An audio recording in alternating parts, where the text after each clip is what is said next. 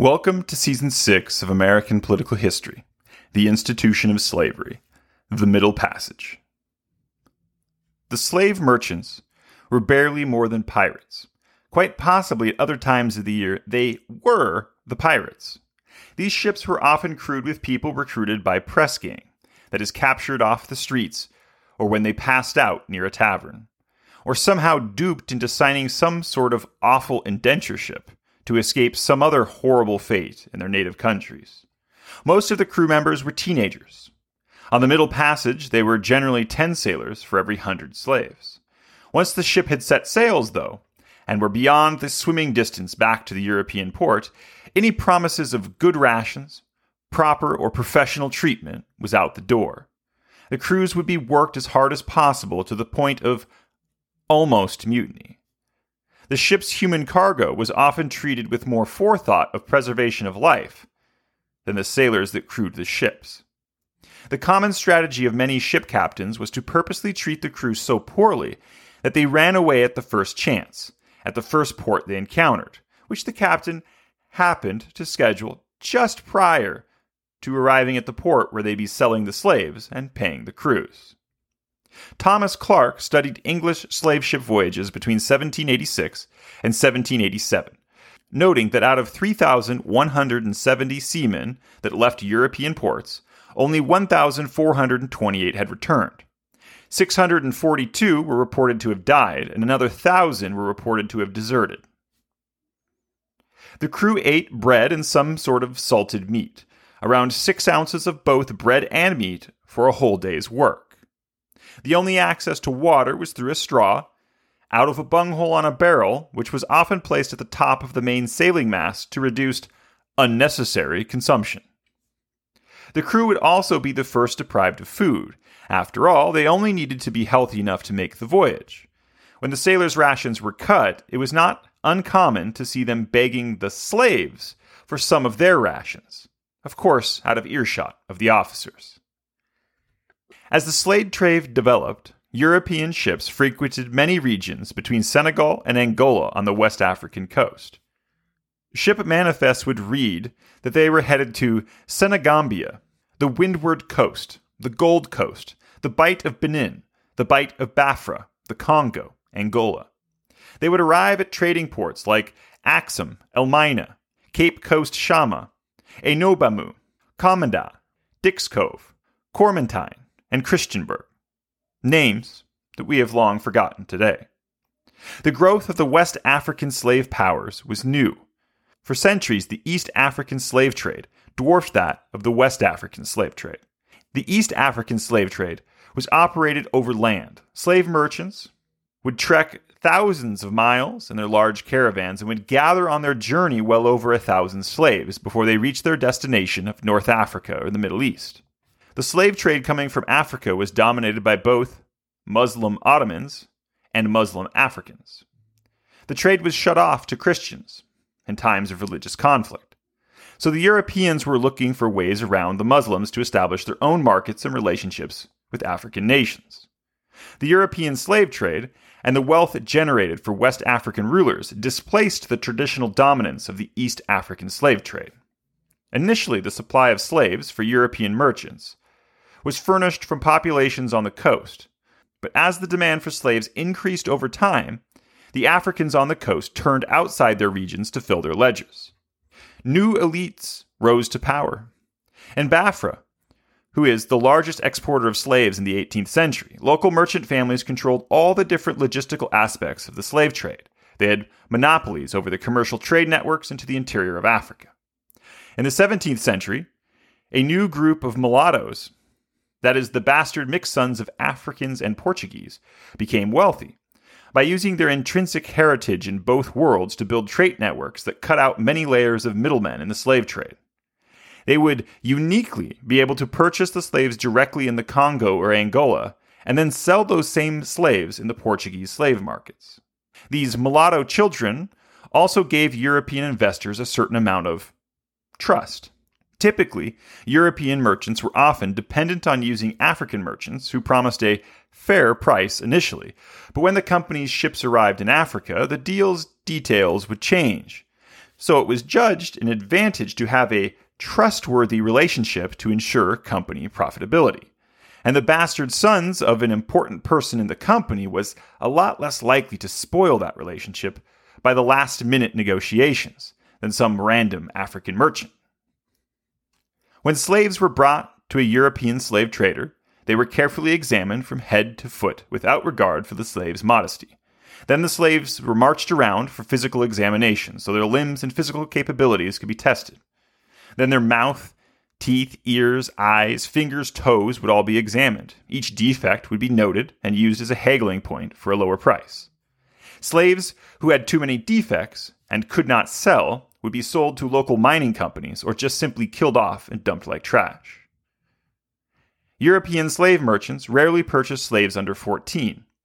They generally purchased slaves between 15 and 35, focusing on potential labor output for plantations. After purchase, the slaves would be branded with the company insignia and brought into one of the European coastal dungeons. After purchase, the slaves would be branded with the company's insignia and brought to one of the European coastal forts' dungeons. There they would dwell, standing room only, eating water and bread until the arrival of a slaving vessel. On the day of departure, the slave, who had been until that point confined in a dungeon, would be given an abundant meal out of the blue, which might seem like a gift, but like all other things about slavery, it was not done out of kindness or concern for the slave. It was a preventative business practice. The meal was to give the slave additional caloric reserves before the voyage across the Atlantic on a slave vessel. After the meal, the slaves were chained in pairs by the ankles, stripped naked, then loaded like cargo into the vessels. The men were loaded on their side, slotted side by side below deck like boxes into a jigsaw to maximize cargo space. The slave merchants justified the practice of stripping all slaves naked as a method of ensuring cleanliness and health during the voyage. Women and boys were often left on the ship's deck. We have a few accounts describing the voyage from a perspective of the slave. This is one of them, an account from Olaudah Equiano.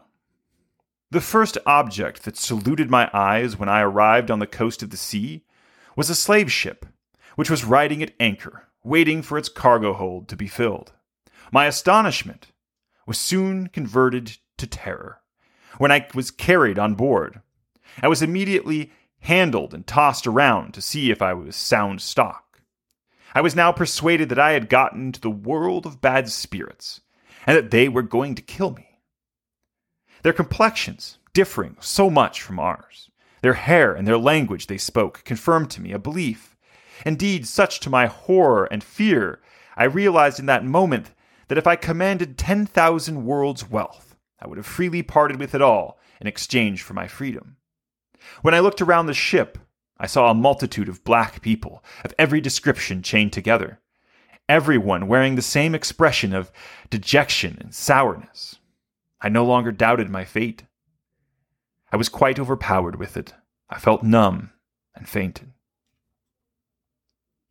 Most slaves understood the extreme duress and despair that awaited their fate.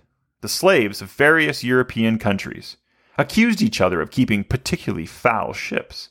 In truth, conditions on slave ships were basically the same among the European powers, just as forms of enlightened slavery were all basically the same.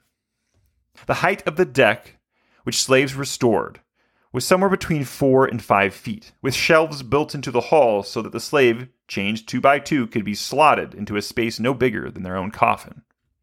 Each morning, the slavers rotated groups of men on the deck for a health check. They would be examined by the surgeon, who looked for sores or other signs of ailment. Depending on the diagnosis, a slave had a few fates.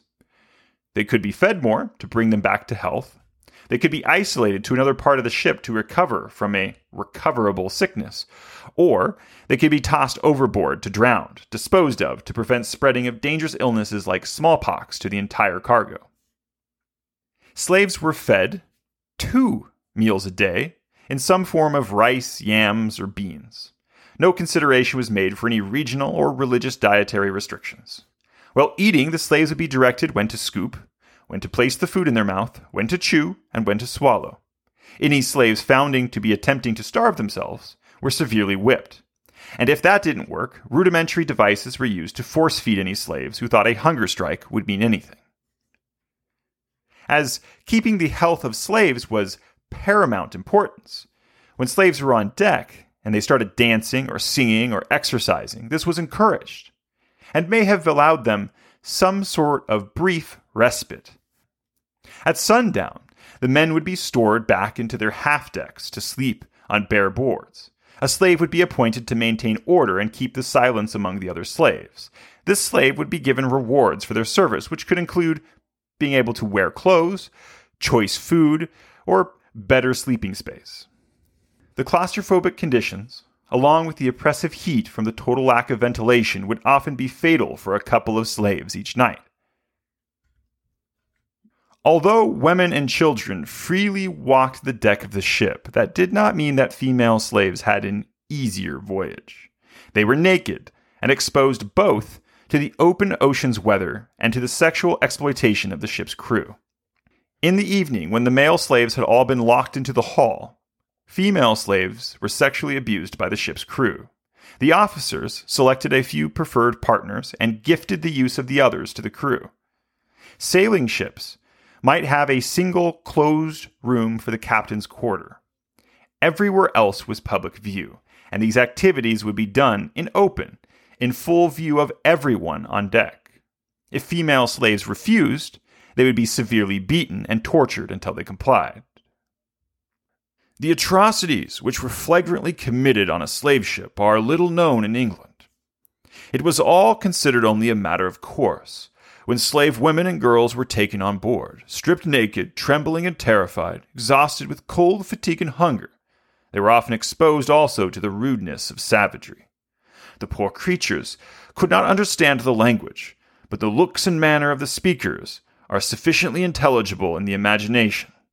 They were appraised, divided up on the spot, and only reserved until opportunity presented itself later in the night. Resistance or refusal was utterly in vain. The solicitation of consent was seldom thought of. This voyage across the Middle Passage was a living horror of claustrophobia, disease, and sexual violence. In the morning, it was not uncommon for the surgeons to find a slave dead, still fastened to a living slave sharing their same irons. Women, who sometimes found their way into ropes or linens, the ultimate escape from the horrors they faced. The practice of throwing dead slaves overboard brought sharks from miles around to feed on the bodies. Yet, even in the bleakest conditions, the human slave could not be totally submitted. Health was not the only reason the slaves had to be rotated each day. The slaves had to be inspected and their storage areas, because those slaves would be trying their best to craft shims, makeshift knives, or any other weapon, so that they could obtain one shot at vengeance against their captors. As the practice of European slaving developed, captains who could maintain a lower mortality rate were paid a premium. In the 1680s, the Royal African Company reported a 25% mortality rate across the Middle Passage, and a century later, they reported a 6% mortality. But like any other economy, there were always ship captains that specialized in low mortality rates and those captains that were cheap. But the cheap ones got the job done enough. Thank you for listening to this episode of American Political History. If you want to support the show, please subscribe and leave a 5-star rating, and share this show with someone you think would enjoy listening. Thank you again, and until next time.